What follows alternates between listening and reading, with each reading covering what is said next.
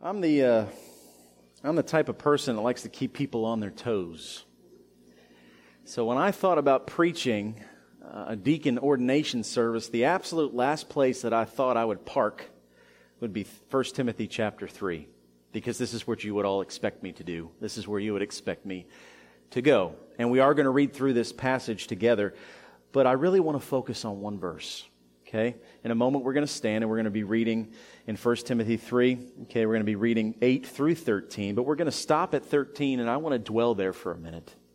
And I want to talk about a deacon who serves well. And I want to say before we get started, I just want to say what an honor it is to be part of this church and a part of an amazing deacon body that after tonight's going to become just a little bit more amazing. And in the days that have passed, even recently, even in the last week of my life, I've had discussions with certain people that have talked about the reason why this church is the way that it is there's a strength of leadership in this church that has been here for a very long time. In fact, Brother Bubba had mentioned to me one of the things that made this church attractive to him when he and his wife and family were looking at churches is just the strong leadership that has been in place here for just a very long time. And so the deacons mean a lot to this church. They always have. And our deacon body, I think, is continuing to grow, and I'm excited for what God is doing here.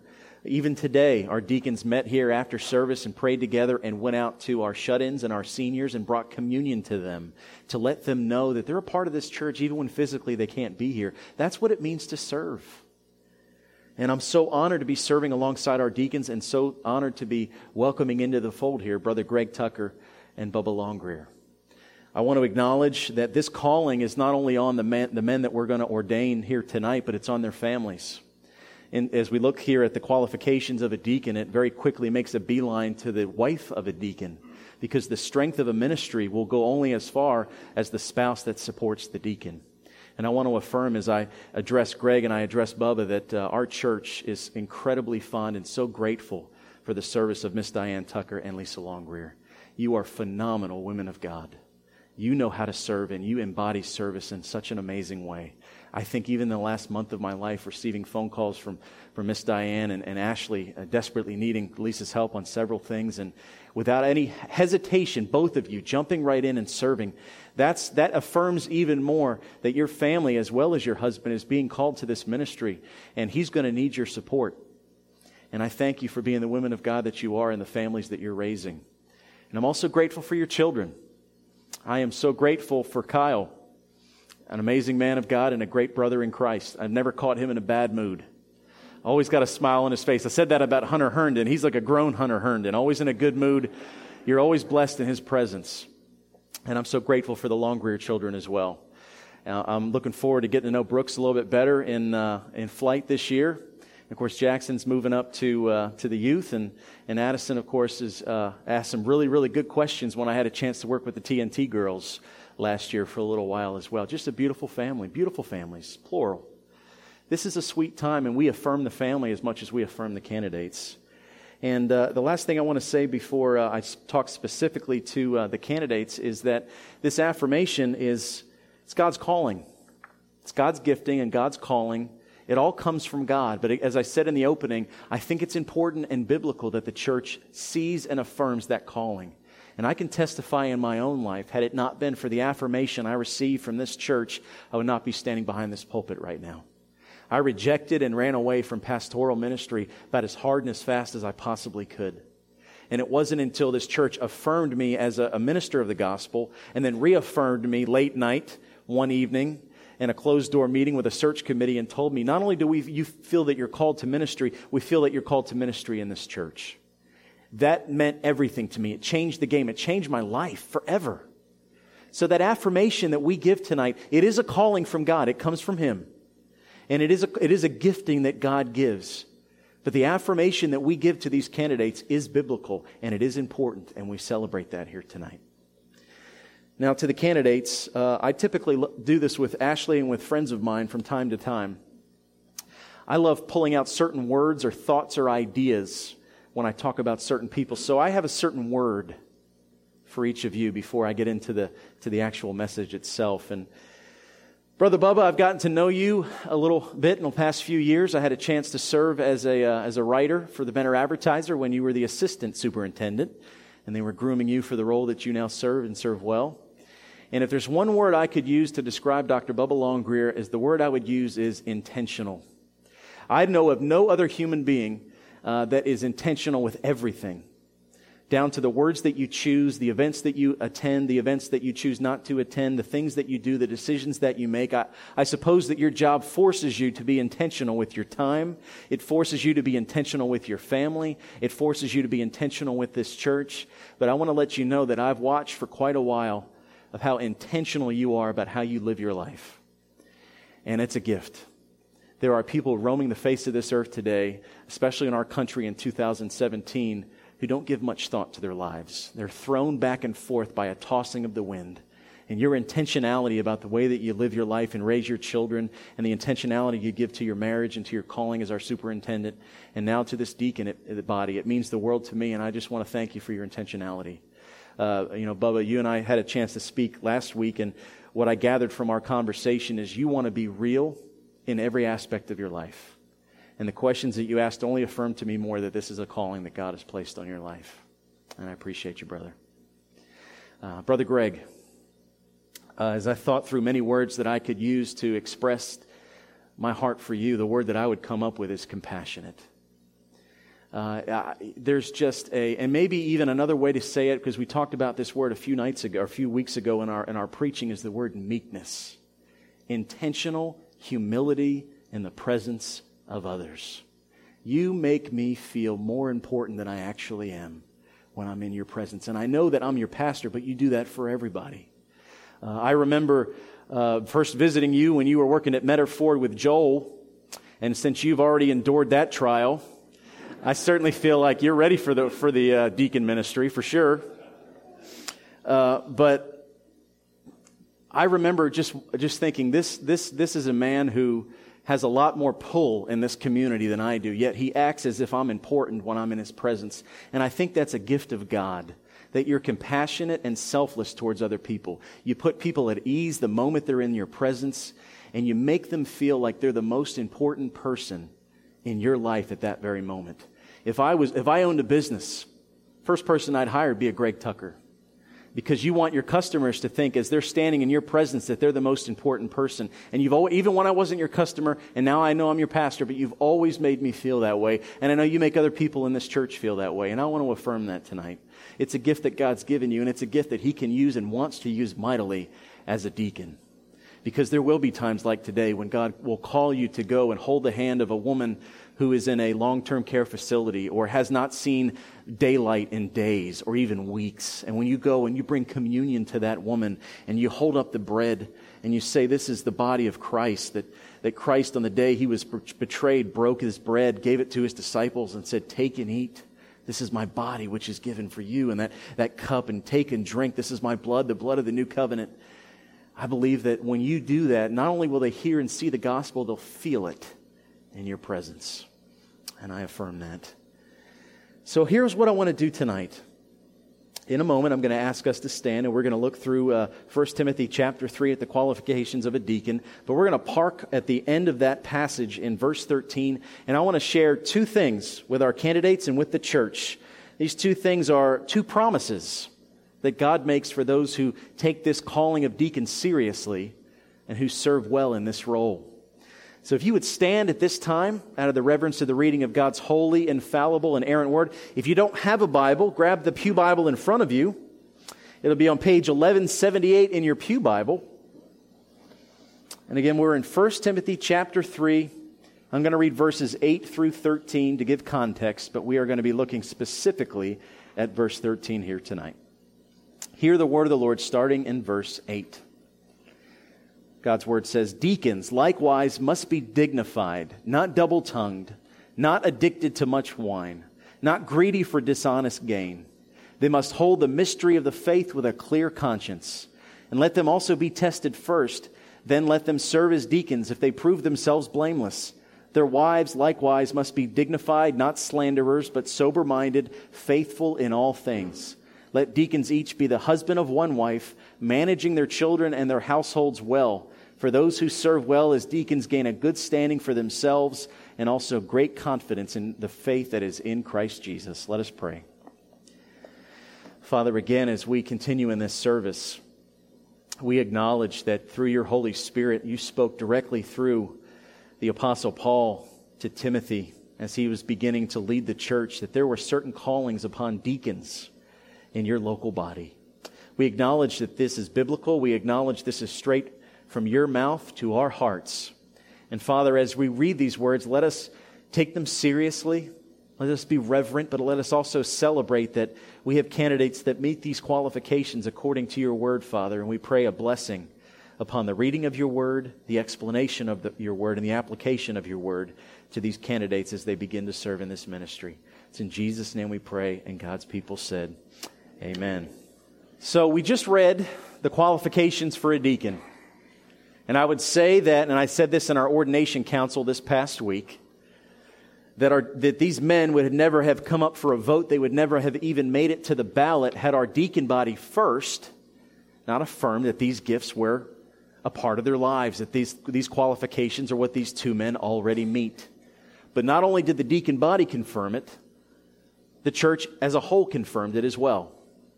And now we celebrate that. We celebrate that Greg and Bubba are men who are dignified. They're not double-tongued. They're not addicted to much wine. They're not greedy for dishonest gain. They hold the mystery of faith with a clear conscience, and they've been tested, and now we want them to serve and prove themselves blameless. And they have amazing wives, and Miss Diane and Miss Lisa, who are dignified and not slanderers, but sober-minded and faithful in all things, and they're husbands of one wife, faithful to their wives, and they manage their children and their households well. And then you get to verse 13, and this is where I want to camp out for the next few minutes. Two sweet promises that God gives. He says, here's the qualifications. Here's what I'm asking. If you're going to serve in this role, you must meet these requirements. But if you do, and if you take this role seriously, and if you serve in this role, here's what he says. For those who serve well as deacons gain a good standing for themselves and great confidence in the faith that is in Christ Jesus. Now, as we begin to think about that here in 1 Timothy 3:13, I want to acknowledge something, and I think it's really important. When I say the two words together, Baptist deacon, there are all kinds of thoughts and pictures and even stereotypes that come with that label. Brother Bubba, you and I talked about that in our time together. And that's what I love so much about your genuineness, is that you want to be what the Bible calls and not what the society wants that to be. There's a lot of different ideas of that so-called quote-unquote Baptist deacon. For some, it's an amazing calling. It's a reverent calling.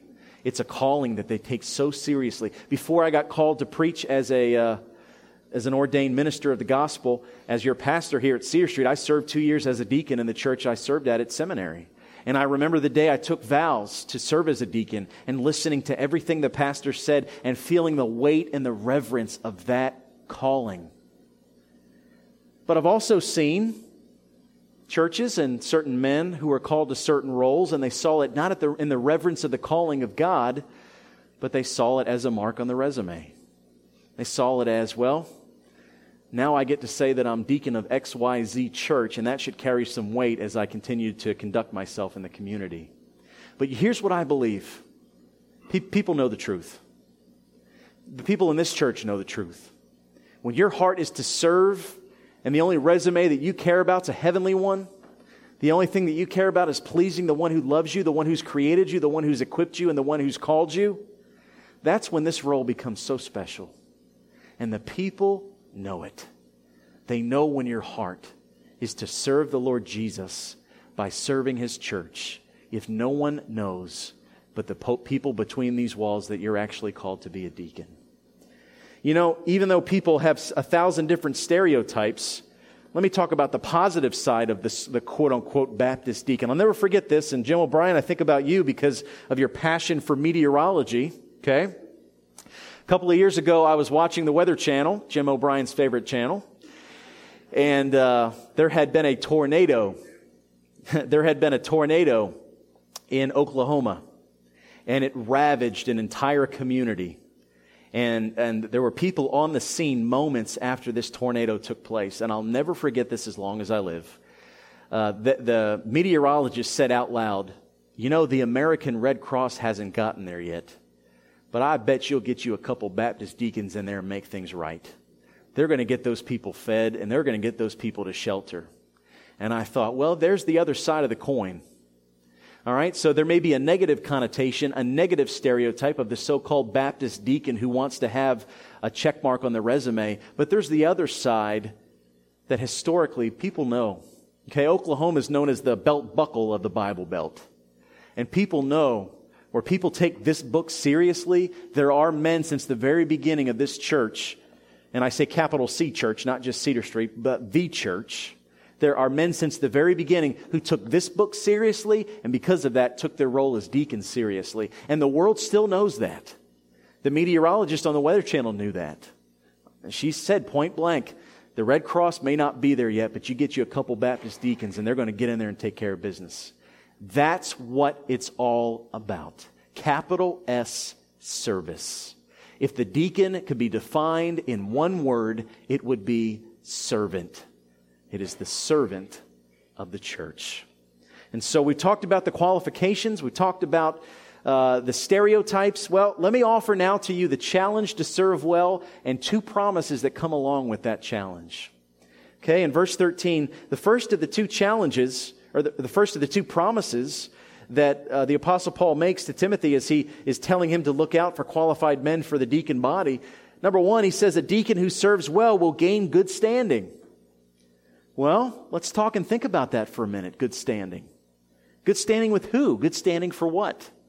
As I thought and prayed about this, I believe there's three things that we can look at in terms of good standing. Number one, I think as you serve well as a deacon, you continue to have good standing with your family, first and foremost. And you know why? Because your children and your wife are already looking to you to be the spiritual leader of your home. And when you serve in this role and you take it reverently, they're seeing that you are raising the bar on what it means to be a servant of the Lord Jesus Christ.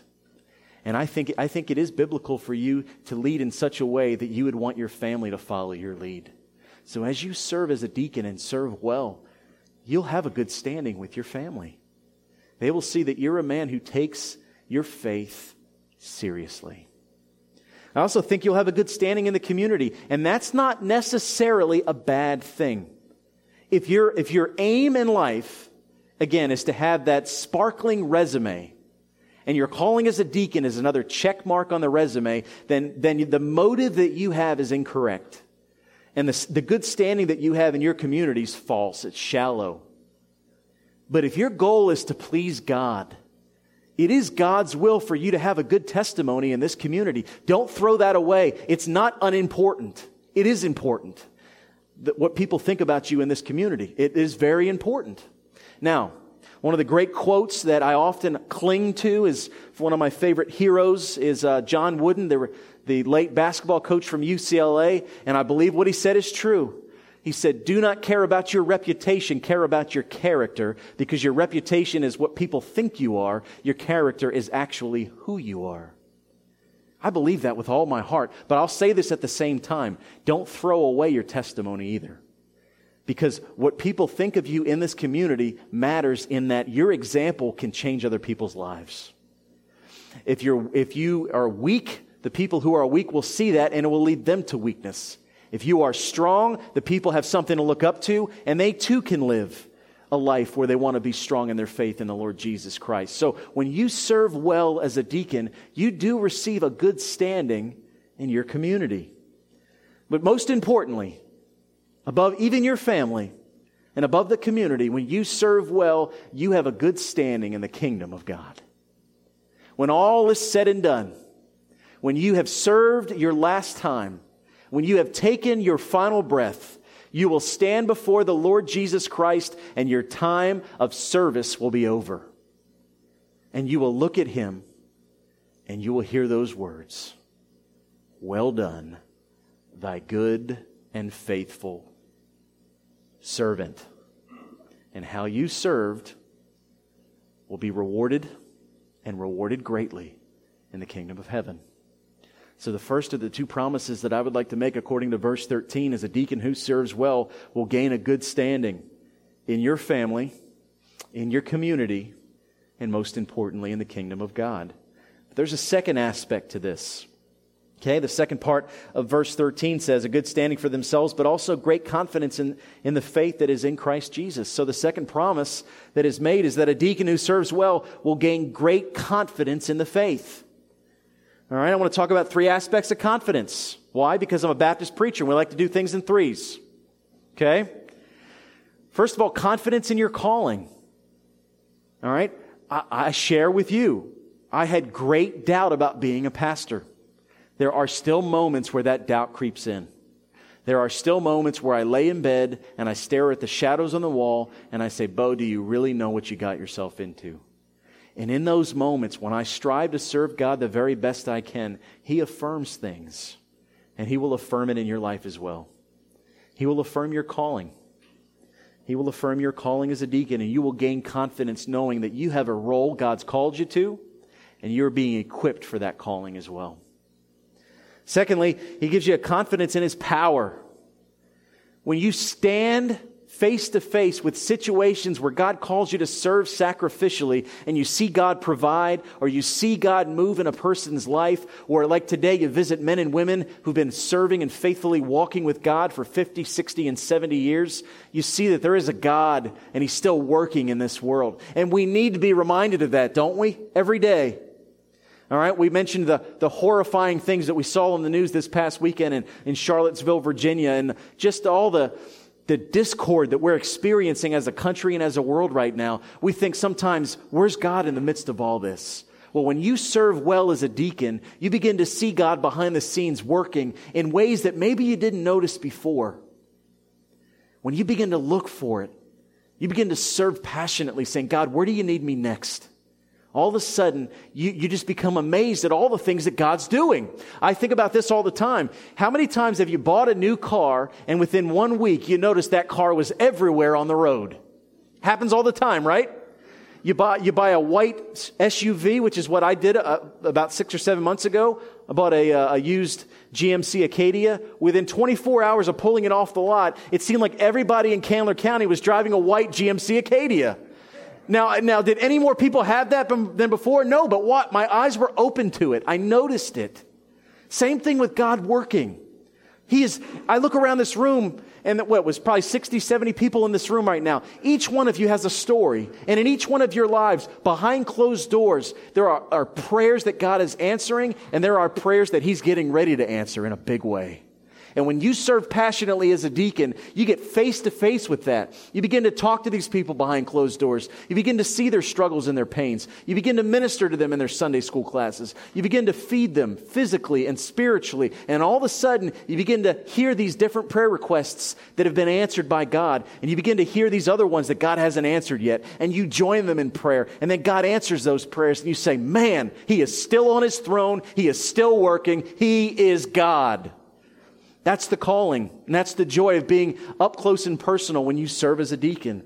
And then finally, and this kind of goes hand in hand with what I just mentioned, a deacon who serves well will gain great confidence in God's plan. Day to day, life does not always make sense. In fact, most of the time, to me, it doesn't. I don't know why things happen the way they do. I wish I could tell you that this doesn't happen, but often, even in the past 6 months of my life, my door has been open, and I've had people of different age groups come into my office for counseling and cry at my desk and say, why is this happening to me? The answer is, I don't know why God does or allows things to happen that He does. But when you serve as a deacon and you serve well, you get a chance to see the beginning of the story, the middle of the story, and you stick around for the end of the story.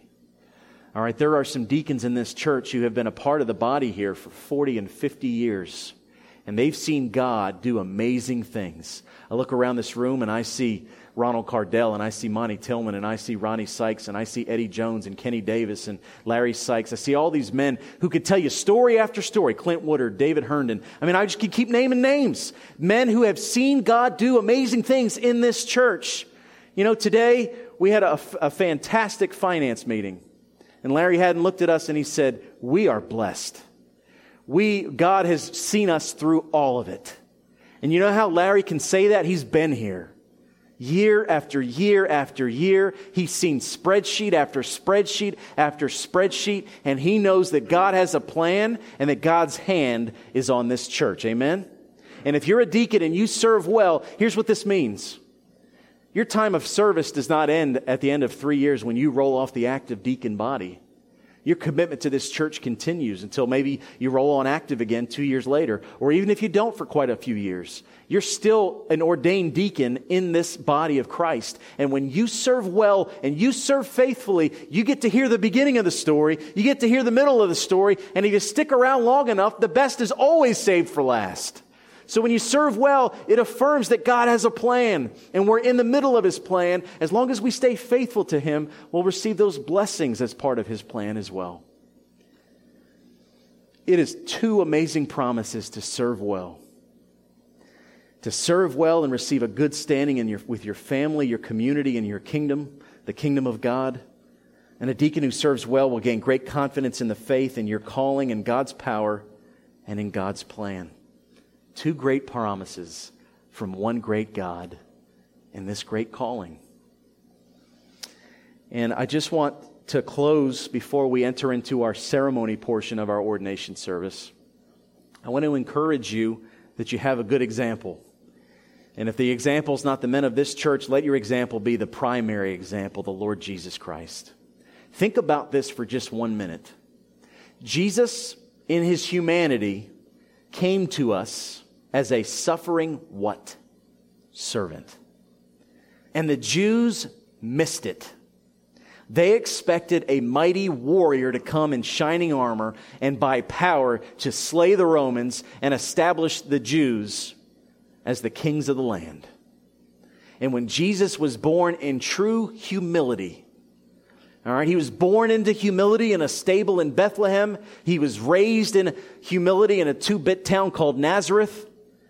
And then He goes into public ministry at age 30, and everybody just knows Him as the carpenter's son. The book of Isaiah in all its prophecy says there's nothing about God or Jesus that would have drawn men to Him. He wasn't incredibly beautiful. He wasn't incredibly strong. There was nothing about Him that would make people stare at Him or say anything's different about Him except this. He was a suffering servant. And the men who followed Him, year after year in that 3-year public ministry, they even to the end, they weren't getting it.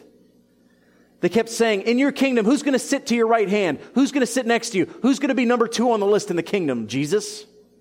And Jesus, how many times, gentlemen, how many times do I have to explain? Whoever is great among you must be your servant. And if they still didn't get it, the very end, before the Last Supper, before He uses the bread and the juice or the wine, we have juice. He had wine. Before the bread and the wine, when He was showing the body and blood that would be sacrificed for the sins, what did He do? He bound Himself in a towel and He washed the dirty, calloused feet of His disciples who had walked with sandals all over Galilee for 3 years. And He did it to say this: I'm a servant. And if you follow me, you're going to serve with a capital S. And so my last admonition to you here this evening before we enter into our ceremony is this: the greatest example that you'll ever have on what you're called to do as a deacon is to follow Jesus Christ. He is the suffering servant. He died for us so that we could live for Him, and they will know that you know Him, and they will know that He lives inside of you when you serve as Jesus serves. That is a promise from God's Word.